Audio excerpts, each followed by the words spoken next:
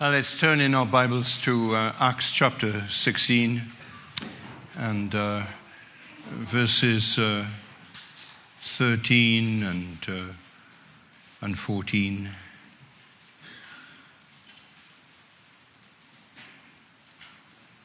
Acts 16 and verse 13, hear the word of God. On the Sabbath, we went outside the city gate to the river where we expected to find a place of prayer. We sat down and began to speak to the women who'd gathered there. One of those listening was a woman named Lydia, a dealer in purple cloth from the city of Thyatira, who was a worshipper of God. The Lord opened her heart to respond to Paul's message. Now we can see a glorious providence behind Paul's visit to Philippi. It was the first time that the Word of God had come to the European continent, and we find that God intervened in Paul's life to lay a constraint upon him now to leave Asia and move west to Europe. He was forbidden to continue any longer in Asia. He was sent a special messenger requiring him to go to this city instead. And we find that as a consequence of this providence, that God builds in this city one of the most attractive of the New Testament churches. We find also, because of this providence, that we encounter two or three of the most intriguing figures of the New Testament. There's a demon-possessed girl who tells fortunes and is controlled by her pimps. And then there is a jailer. And then there is this third person, Lydia, described for us in the text that I have just read to you. And here we find this great example of the Lord Christ, the Good Shepherd, who goes to seek and to save. The marvelous way in which the shepherd finds people in all their particularity and all their unique personal needs, and how he applies to them the benefits of what he has accomplished in his saving work. And we see the way in which God's grace focuses on this city, on Europe and on Greece and on Philippi, and how in this city he goes outside and he meets this possessed girl, and he meets Lydia, and he meets the jailer. And God deals with them in very different ways. They are very different personalities. One was a brutalized military man, and another was a gentle religious woman of culture, an entrepreneur, and another was a warped and disturbed girl. And God homes in on them and brings them to the same Savior by the same experience of renewal and the rebirth, and moves in each of them and effects then the same kind of saving commitment to the Lord Jesus Christ. And these three then, they become the founder members of the church at Philippi. And yet, respecting them and dealing with them in quite different ways, so that in the years to come, as at fellowship meals and on certain occasions, they would bear testimony to the glories of the Lord Jesus Christ and his grace. They would witness to his grandeur, and they would marvel at his mercy to them. But they would each tell a different story as to how God brought them to a saving knowledge of the Lord Jesus. And the first thing I want to deal with is the condition in which Paul found this woman. And the significant thing we are told about Lydia is that the Lord opened her heart. And it's a remarkable statement, because it's telling us that Lydia's heart was a closed heart. It was closed to the gospel. It was closed to the truth. It was closed to the Lord Jesus Christ. She was a perfectly respectable woman. She was, by all appearances, a highly trained and intelligent woman.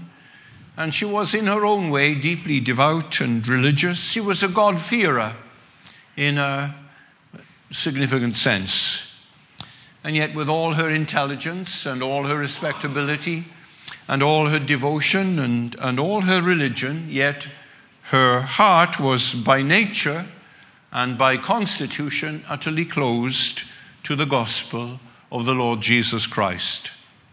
Now, that is something about which the Bible is quite adamant, that this is how it is with all ordinary men and women.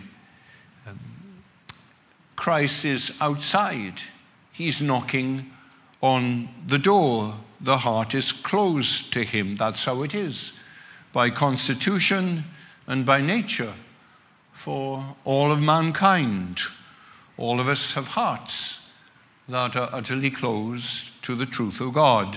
It may be that as natural men we are capable of great virtue and great achievement in many areas of personal endeavor. We have people in our own families, parents, grandparents, uncles and aunts, that we just greatly admire.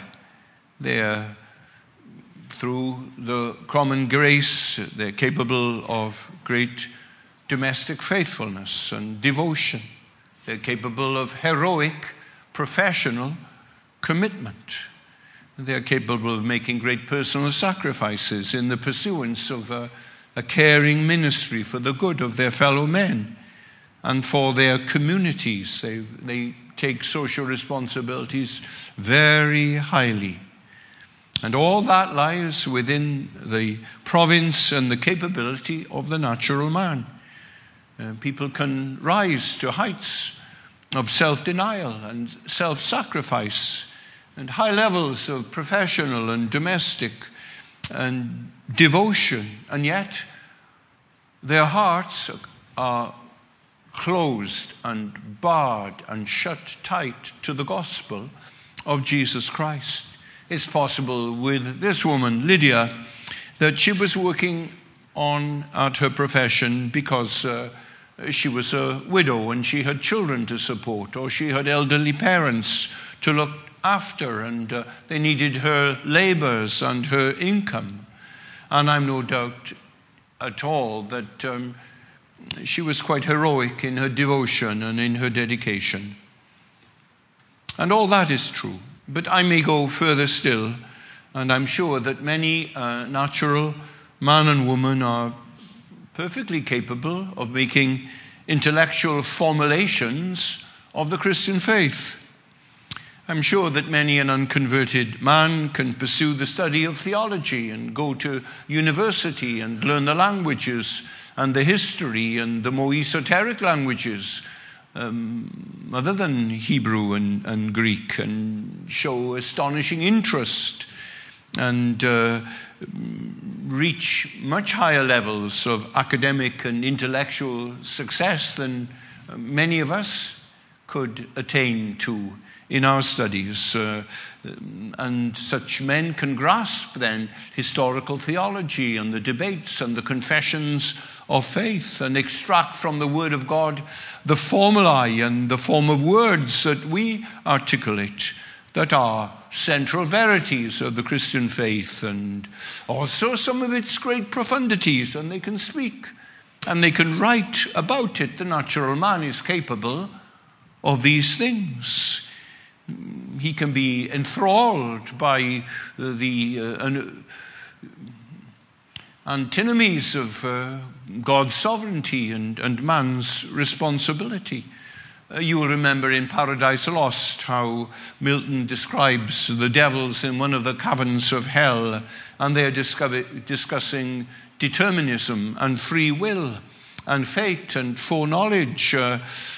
What a terrible picture it is. They are bound in chains waiting for the judgment of the great day, and yet they are discussing the great complexities and intricacies of the revelation of God with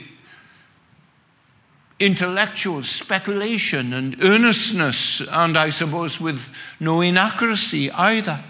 It's perfectly possible for the natural man to rise to that level of insight, and yet all the time her heart, his mind closed tight to the Savior, the blessed Redeemer of that one who gives us a close walk to heaven. But I can go beyond that still. It's possible that we can respond to the gospel in a perfectly emotional, a profoundly emotional way. It may be that our hearts are pricked. It may be that as that multitude gathered at Pentecost, God's word got home. It got really under their skins. It got into their consciences. It came to them in a painful and a condemning way. And yet their hearts were closed and remained closed to the gospel. It may be like Felix, that we hear the word of God, and it comes as someone with apostolic truth, as speaks to us of righteousness and judgment and temperance and judgment to come. And we tremble under the word of God, and we know some sense of dread. We have a glimpse then of what the logic of our defiance of God will lead us to, and we see God's rectitude and the terrible certainty that we must all appear before his great white throne, and we must give an account for how we've lived. And we are hearing it not just in a comprehension of what is being said, but with our emotions too. And no matter how far from God we are, and how debauched we may be, and how hardened in our sin, nevertheless, as Calvin says, there is none of us so hardened that periodically our consciences will drag us to the tribunal of God. You remember Hamlet in the great soliloquy there, he says, conscience doth make cowards of us all. And maybe some of us have known that, a sense of horror at the presence of God in a place and the numinousness of God. And we may have the profoundest possible exposure emotionally to the grandeur of that theme and its integrity, the rectitude of the living God. Still our hearts closed to God. I will be more daring still. Maybe we have received the word with joy. We've enjoyed the preaching. We have tasted the goodness of the word. We have not only seen its precision and its depth, but we have felt something of the wonderful intellectual exhilaration of understanding and handling the gospel of God. But there is this terrible possibility even that its goodness has got home to us, and we've enjoyed a taste of it, and we've had an emotional response, and we've received it with joy, but our hearts still closed to the gospel. That's how it was with this woman, a prayerful woman, a woman who liked the fellowship of other moral and religious people, in many ways so admirable, in many ways so noble, in many ways so intelligent, in many ways so religious and devoted to God. And yet with all those epithets being true, her heart was closed to God. I worked for a year while I was preaching here and there as a wages clerk in a big open office, and once a year the miners of South Wales had their week's holiday and they were given a week's pay. They were all paid in money, and so we had a double lot of salaries. It came to about £1 million, a lot of money in those days. And there was a walk-in safe. You see them in banks, you know, with a great wheel, and you open and pull the door open and in you go. And all the cash boxes were there, and £1 million for all the collieries of southwest Wales. And two men then would be asked to spend the night, and they would sit on chairs and play cards and talk to one another all night. And the police were told, and the police car came every hour and waved at the men, and all was well. The money was there, but behind a great sealed door. And that's how it is. That great door, that great barrier to Jesus Christ. Solid and strong, hard as iron. And there it is in every heart. And that's how it is then. That's how it is with this person. And then I want you to see, secondly, how God moves in. And who opened her heart? And we're told it was the Lord, that he opened her heart. That it was then the Lord Jesus Christ. He opened her heart. And Luke tells Theophilus in the opening verse of Acts that he has written the gospel, which was simply the beginning of all that Jesus began and did. And now he's telling us in these 28 chapters of all that Jesus continued to do and continues to do to this day. That this Savior is the one who's opened the hearts of so many of you also. He opens hearts. He takes the first step. Remember how Paul writes to the Philippians and he talks about the Lord who begins a good work in us. Grace in its conception and in its continuance and in its consummation. It's all of the Lord from beginning to end. And so this Lord Jesus, he opens the heart. And how tremendously important it is as we see the sovereignty of this electing activity. And you have to remember all the time, and you have to tell your people all the time, that it is the sovereignty not of fate. It is not the sovereignty of an abstraction. It is not the sovereignty of a principle. It is not the sovereignty of a tribal demon. It's not the sovereignty of some force. But it is the sovereignty of the most wonderful and beautiful and lovely person that this world has ever seen or ever will see. It is the sovereignty of the Lord. It is the sovereignty of Jehovah Jesus.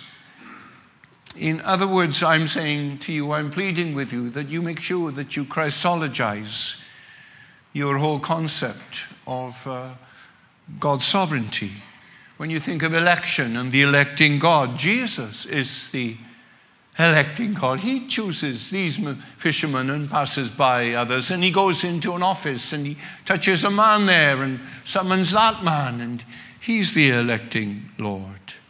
And when you think of predestination, then Jesus, he is the God of predestination. You think of foreordination, it is the Lord Jesus who foreordained whatsoever comes to pass. Or if you think at an even more terrible and solemn level of the reprobation of God, of the preterition of God, the Lord hardening Pharaoh's heart. And again it is, you will remember, it is the Lord Christ. And that is to me absolutely magnificent. That it is the Lamb of God who is in the midst of the throne of God, who is working all things after the counsel of his own will, that he has been found worthy to open the book of the providence of God. And he's written from top to bottom. There's no place for you to add anything. It's just full of his handwriting. And there you are. And there am I. And there are Twin Lakes. And it's all there in the providence of the Lord Jesus Christ. That awe-inspiring theology of the sovereignty of God. Christ at the heart of election, Christ at the heart of providence, Christ at the heart of predestination and reprobation. So we have here then the sovereign initiative of the Lord. It's the sovereign initiative of the Lord Christ. You know that there is no God behind Jesus, who is greater than Jesus, who has to put brakes on Jesus. There is no God behind Jesus who is tugging him back, who is restraining him, who is limiting him, who is behind him saying, "Son, you're being too loving. You are being too gentle." There is nothing like that. You are all aware of that. Jesus is the ultimate. Jesus is the Alpha. He is the first. He is the furthest. He is the highest. He is the deepest you can go. And when you think of the sovereignty, then when you touch the sovereignty, you are touching the love. When you are touching the sovereignty, you are touching the Lord. You are touching the Lord Jesus Christ, the glorious one, the tender one, the shepherd who leaves the 99 and comes to seek and find we sinners who were lost, whose heart the risen Jesus opened. You see, he's not a dead Savior. He's not a trench of dust under the Syrian sky. But here he is. He's the risen Lord, and he opened her heart. She could not open it. You could not open yours. You could not open your children's hearts. You know that. You cannot do the work of God. Salvation is of the Lord, and he must. Thou must save, and thou alone. And what urgency that brings to our proclamation, doesn't it? You know the story of the men illicitly gambling up on the fourth floor of a tenement building. And they're there, and they're drinking, and they're gambling together, and they're intense on this game. And one of them starts to smell some smoke, some burning. And he says, "You've got the key, haven't you?" Yes, you've got the key. And so they get on with the game. They're wrapped up in this game. And then the smoke seems to get stronger. And they can hear a crackle. And the temperature seems to be going up. "You've got the key, haven't you?" And the man says, Yes. I thought you had the key." "I don't have the key." "Who has the key then?" And none of them have the key, and they're trapped in a room, and none of them has the key to open the door. They can't get out. And now they forget about the cards and the money and their game, and because they're trapped. When they thought they were in control, then it was fine with them. They could just walk out whenever they wanted to if there was a slight danger of some fire. But now the flames are burning, and they're trapped, and they can't get out. And now they're going to the window, and they're screaming for help, and they're trying to break the door down. They must get out. Somebody must come and rescue them. And thus it is when men and women think, like boys in school would say to me, "Well, I want to enjoy the world first. I want to have fun. And then when I'm older, then I'll turn to God." And so that they can just decide when and where. And salvation is of the Lord. Their hearts are closed. And when they see that, they start to cry, "Oh Lord, open my heart. Oh Lord, you must do it. You must open my heart to thee."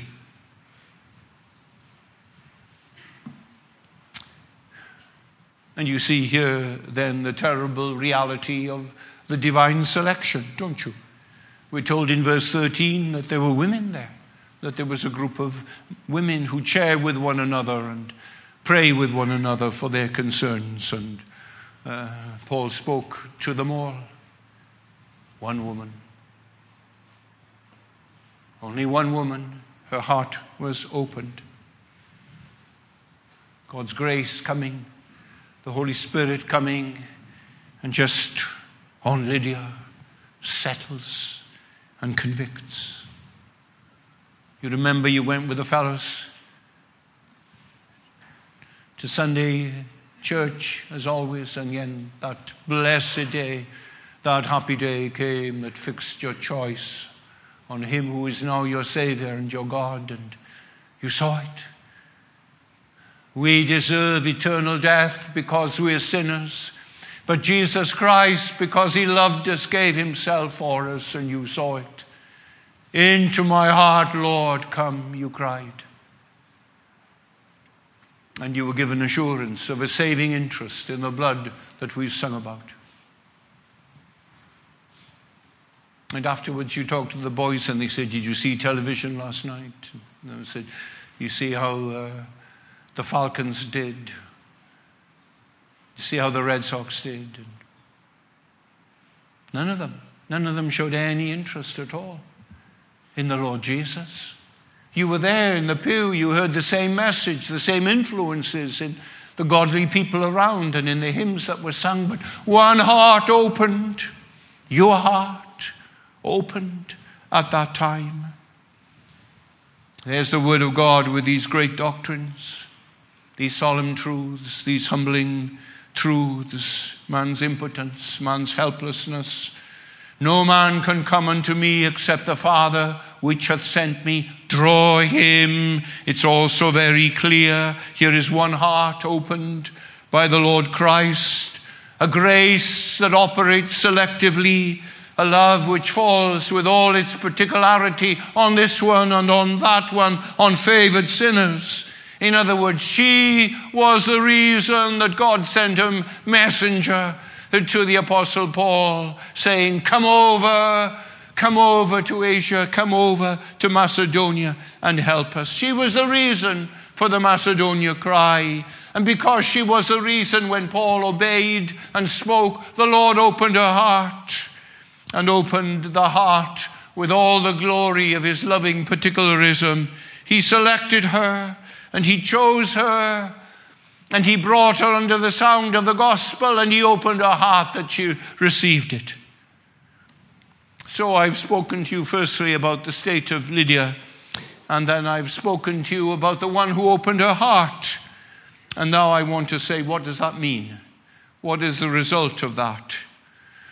Well, he took away from her eyes the scales of prejudice, that spiritual blindness that had made her religious but not regenerate. He made it possible for her to be more than a decent woman, and more than an intelligent woman, and more than a religious and a moral woman. He made it possible for her to see what by nature it's impossible for her to see, and she could never have seen. She saw, for example, the divine authority of the Word of God that was coming to her. We are told when her heart was open, she heeded. She listened intently to the Word of God that was coming to her. You will remember the apostle speaks to the Thessalonian Christians. He says, our gospel, it came to you not in word only, but in power and the Holy Spirit and with much assurance. And you know then, he says, what the result of the Holy Spirit coming with much assurance to the heart is, that they received the word, not as the word of men, but as it is in truth, the word of God. It had been words before. I went to the hospital and saw the lady in the 4-bed ward and spoke to her for a while, one of my members. Then I went round to speak to the others, and I came to a woman, an older woman looking disgruntled, fed up. How are you? I said, oh, she said, we've had a terrible day. We were going somewhere with my daughter, and some fool came out and hit our car, and there we are. They came and they insisted that we be checked up for concussion, and here we are. Car's been ruined and our day has been ruined. So I started to talk to her with my lisping, stammering tongue, as ill-equipped as ever. And said, that things don't happen by chance, and that the Lord who is in control of our lives is the one who sent his Son in love to become our Lord and Savior. She looked back at me and she said, words, only words. Now the gospel came to her, but the gospel came in word only to her. As it comes to so many of our hearers week by week. As it came to the other women that were there looking at Lydia and noticing the change in her attention and in her seriousness about what she was hearing. It came to her, the Word of God. God drove that conviction into our heart. This is it. This is the truth. I found the truth. The truth has found me. But there is something surely more than that. She opened her eyes to see the beauty of the Lord Jesus Christ. And that's surely the last thing that the men and women around us see. Who's believed our report? Isaiah says, to whom is the arm of the Lord revealed? And there's the great eloquence of Isaiah and the poetry and the passion and the power and the marvelous beauty in this absolutely magnificent language. All we like sheep have gone astray. We turned everyone to his own way, and the Lord has laid on him the iniquity of us all. He was bruised for our transgressions. He was wounded for our sins. By his stripes we are made whole. It wasn't like that to the people. It was a root out of dry ground he was talking about. They couldn't imagine someone being so poetic about rubbish, dead wood. There was no form, there was no comeliness that they desired it. And that's how it had been with Lydia, as far as nature went and acted. This woman, like the other women until this time, was incapable of seeing the beauty of the Lord Jesus Christ. He wasn't the altogether lovely one. He wasn't the rose of Sharon. He wasn't the lily of the valley. To her, they couldn't see his beauty. And then the Lord starts to change his heart and open the door. And the healing light of Jesus Christ and the fragrant perfume of the Savior goes into that foul place and transforms it, and she sees the beauty. She may have thought to herself, well, this is great oratory I'm hearing. I've never heard anything like this before. I've never seen anything like this before. And maybe we knew something like that.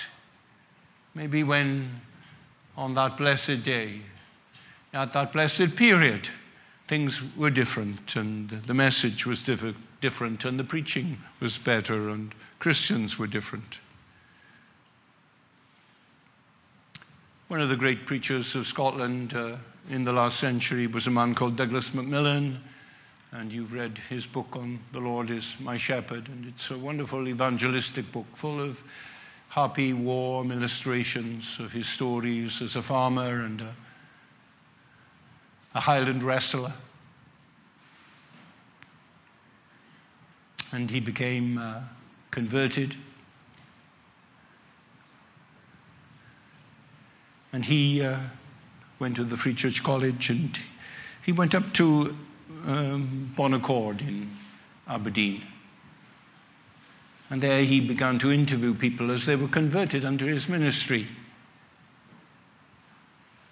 There was a woman, and she came in, and she was absolutely terrified to meet 6 black-suited Presbyterian Scottish elders. And they prayed and asked her to give a word and of her own Christian experience. I'm going to church, and She stammered and stuttered. And after a while, the chairman of the elders said, "Oh, well, no, Margaret, work on this a little bit more. And at the next communion season, you come." And so they prayed for her, and she got up to go. She said, under her breath, she muttered, "Lord, I can't speak for you, but I die for you." "Come back," they said. And they helped her and gave her much patience and led her to confess her sin and to show how her hopes were in Jesus. Douglas said to the men one night, "Look, I'm always asking them. All right, I'm not going to say a word. You're going to interrogate. You're going to question them this time." So Mary came in and she sat down, and Douglas welcomed her and prayed, and then he sat tight. And a minute or two went by in silence, and his heart sunk. And then one of the elders said, "Do you like living in Aberdeen?" And his heart sank even more. But Mary rose to rescue this poor man. She said, "Oh, I do. This is where the Lord found me."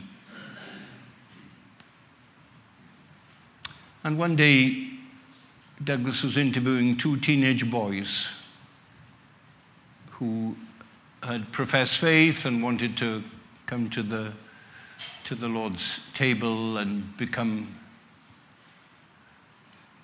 professing Christians. And so Douglas asked them this question: what change has taken place in your life to lead us to believe that you've become true Christians? And they talked to one another.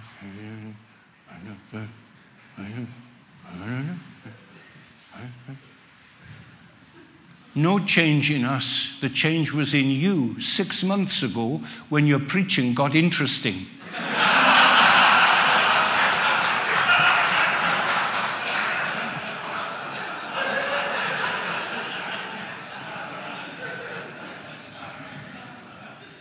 Now, Douglas' preaching, of course, was not more interesting 6 months ago, but what happened long ago, far away in Philippi, by a river, as Lydia listened, the Lord opened her heart, and he had opened these two boys' hearts.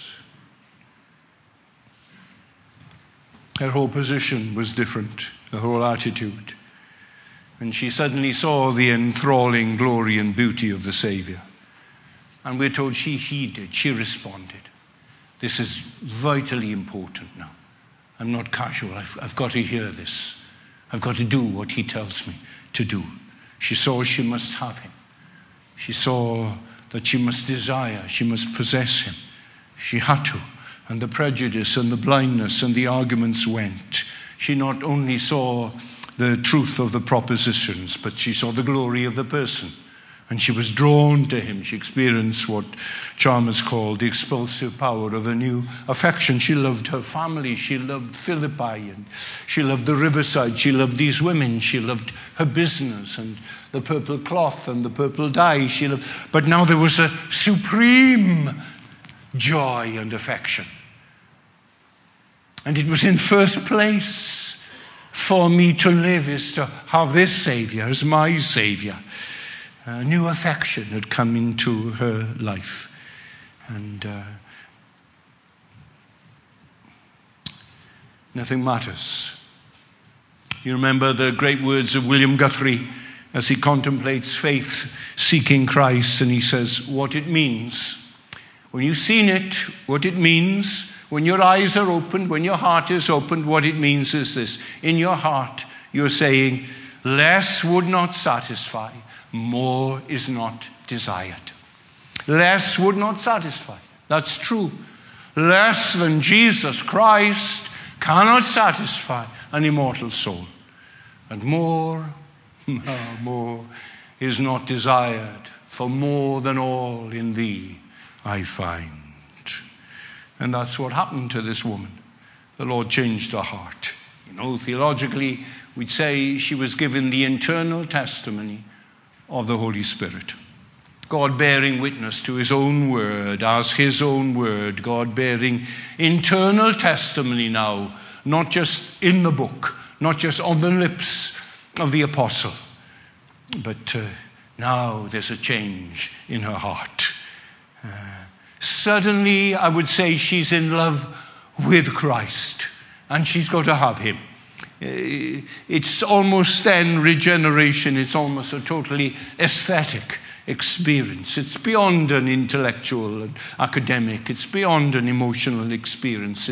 It's an experience of the sheer beauty of the Lord Christ, and everything is changed. Heaven above, softer blue, earth around, deeper green. Something glows in every hue Christless eyes have never seen. And there is an experience of loveliness. God is love. And there is the magnificence of this person. And he's never going to leave her. And he's forgiven all her sins, all her past sins, all her present sins, all her future sins, all cast into the sea of God's forgetfulness and remembered no more. And here he is. I will never leave you nor forsake you, he says. The magnificence of Jesus Christ, because her heart is opened. So what shall I say then about this for you and me? I shall say to you, on behalf of all our non-Christian friends, all those weary teenagers who look back at us on Sundays, and our families whose lives are in such muddles because they're saying no to Jesus Christ, that this is their greatest need. Oh, they need great preaching. Yes, they need great preachers, and we can lament the way things are and the dearth and the poverty of talent in the pulpits today. Yes, we can say that, but the priority is on our hearts. Oh, that's it. That our hearts are moved, that our hearts are opened. And then, you see, you can have preaching which Cooper describes as a poor, lisping, stammering tongue, inept. He said of the Apostle Paul, his bodily presence is weak and his preach is contemptible. But it didn't matter, because when he spoke, the Lord opened hearts as he spoke. No great eloquence like Peter, no oratory, no poetry like Isaiah or Jeremiah, but it didn't matter, because the Lord was there and the Lord was opening hearts as he spoke. And whatever we've got, building-wise, finance-wise, organization-wise, elder-wise, management-wise, oratory-wise, scholarship-wise, if God doesn't open hearts, we got a handful of pebbles.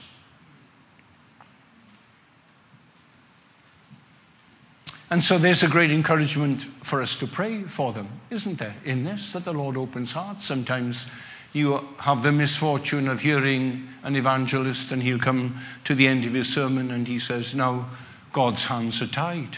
That's what he'll say. God's hands are tied. He can do no more.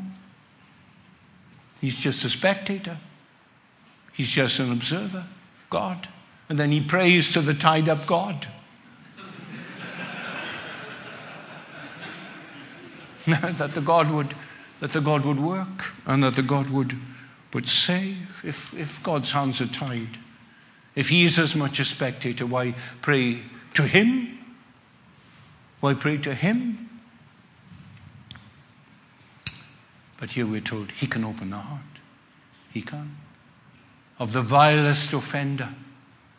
He can open the heart of the chief of sinners, of the most obdurate. The early church looked at one another and they said, the last person to be converted is Saul of Tarsus. And the Lord opened his heart. He makes us willing in the day of his power. The Lord grant it for my children. The Lord grant it for my son, for my daughter. Lord, open their hearts. Whatever the preaching is, let the preaching be true. Let the preaching be Christ-centered. It may not be passionate and eloquent and beautiful and moving, but if the heart is opened and it's a real Christ, then what a difference. The word comes in power and the Holy Spirit and much assurance. Lord, open their hearts. But maybe some here should say, Lord, open my heart. I can speak to the blind man and I can say to the blind man, what do you want? And the man can look back shocked at me and said, that I should receive my sight. Well, let's ask the Lord for the lame to leap for joy, and the blind to see, and the deaf to hear, and the stony-hearted be given hearts of flesh, and a metamorphosis of that on hundreds and thousands. Lord, that I should receive my sight. Remember how David prayed, Lord, create in me a clean heart. You'll pray, I'll pray such a prayer. People blame the preaching, don't they? And then they'll have some wisdom. And they'll see it wasn't the preaching. It was their heart. It was their mind. It was their blindness. Lord, open my heart. Open my heart. Talking to a man and saying, but look, this is what the Bible says. And reading him some verses from Ephesians 1. Well, look, here it is in Romans 9. Look, listen to this. This is what Jesus says here in John 6. And he says, let's close the Bible and listen to the Spirit. And your heart sinks. Because he's not listening to the Spirit. He's heard the Spirit. He's listening to his hormones.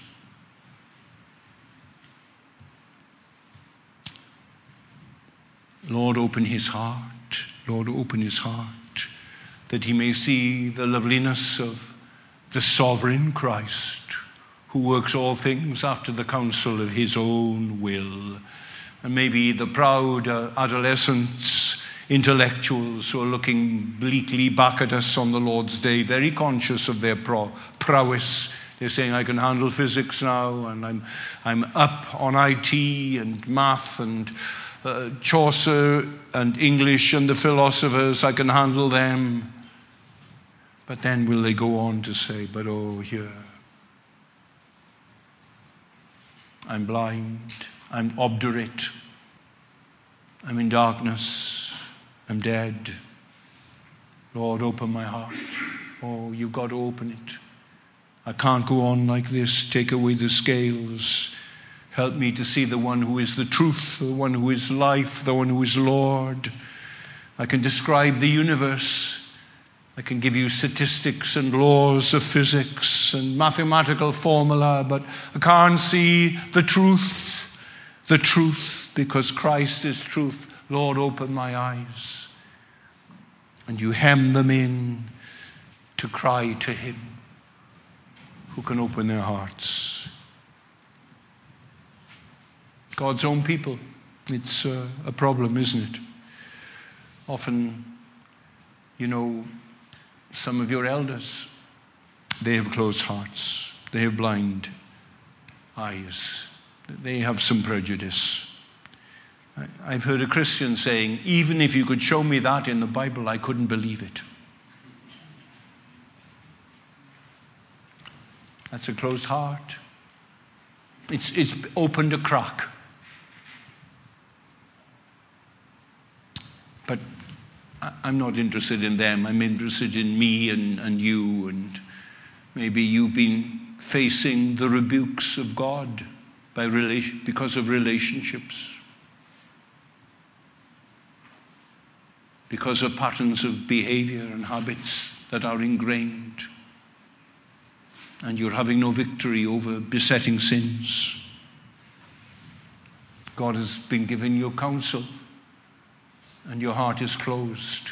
And when you begin to pray, this thing just looms up, and you can't pray. Or God has been giving you inspiration, and God would lift you up to great heights, and all the time you've got divers' boots on, and you're down on this ground. Hearts are closed. The mere fact that you're a Christian is no proof or argument that you cannot also have a closed heart. Because you noticed I quoted Psalm 51 of a very, very mature, of a very, very wonderful man who fell into a very terrible sin.